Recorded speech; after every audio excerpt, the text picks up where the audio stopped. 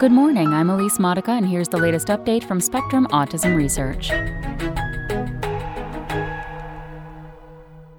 Epigenome edits unmute MECP2 in Rett-like neurons by Nora Bradford.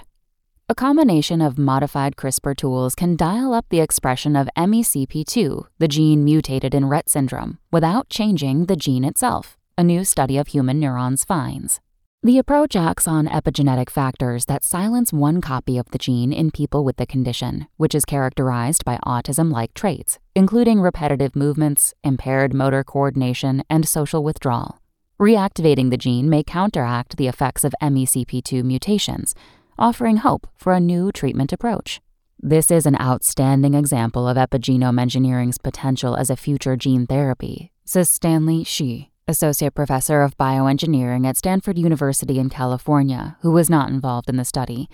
Changing information on the epigenome rather than the genome avoids altering our genetic codes. Because MECP2 resides on the X chromosome, mutations in the gene are usually fatal in male infants who lack a backup copy. A process called X chromosome inactivation randomly turns off one of the two copies female babies carry. So mutations leave about half of their neurons without any functional MECP2 protein, leading to the syndrome's core traits.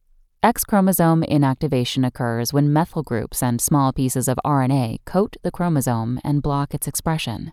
Molecules that prevent this coating can reawaken the silent version of MECP2, previous research shows, but can rouse other silenced genes too. For years, I had seen researchers try to reactivate MECP2 on the inactive X using a variety of approaches, but usually only achieving a very minimal amount of MECP2 activation, or activation that too broadly affected other genes, says Lisa Boxer, investigator at the National Cancer Institute Center for Cancer Research in Bethesda, Maryland. In the new work, researchers used a CRISPR-based strategy to guide a methyl-removing enzyme straight to the MECP2 gene, building on a strategy they had previously used to restore the expression of the gene involved in Fragile X syndrome, another X-linked condition and a leading cause of autism.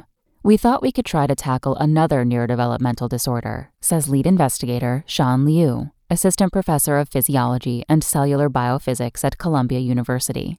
Compared with Fragile X syndrome, Rett syndrome has a pretty complicated X chromosome inactivation mechanism to ensure complete silencing of the X chromosome, so technically it's more challenging.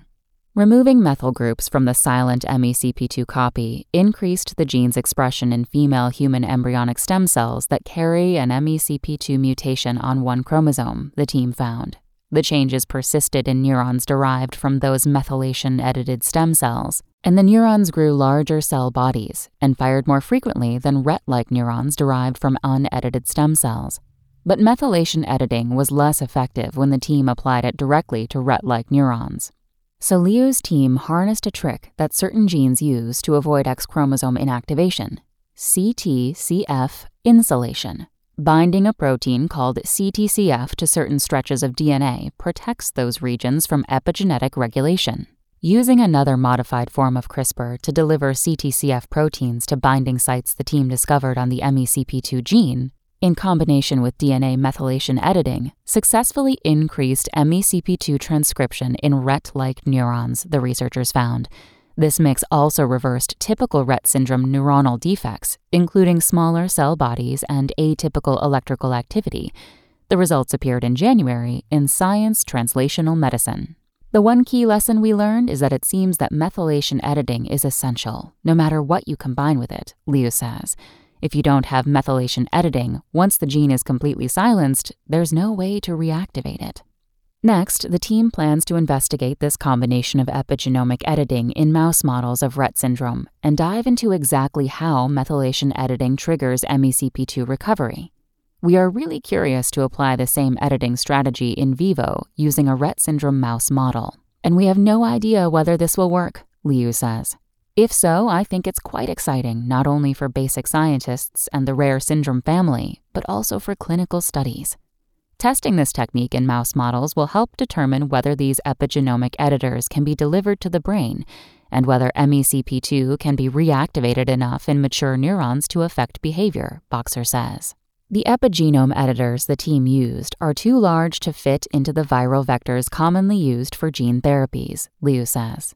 I hope our study could help other researchers come up with more new ways to tackle X-linked disease or other inheritable disorders by precisely manipulating genes that cause disorders, adds study investigator Jinming Chen, a graduate student in Liu's lab.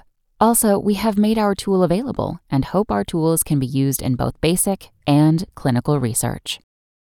That's all for today. Check back on Wednesday for more content from Spectrum Autism Research or go to spectrumnews.org.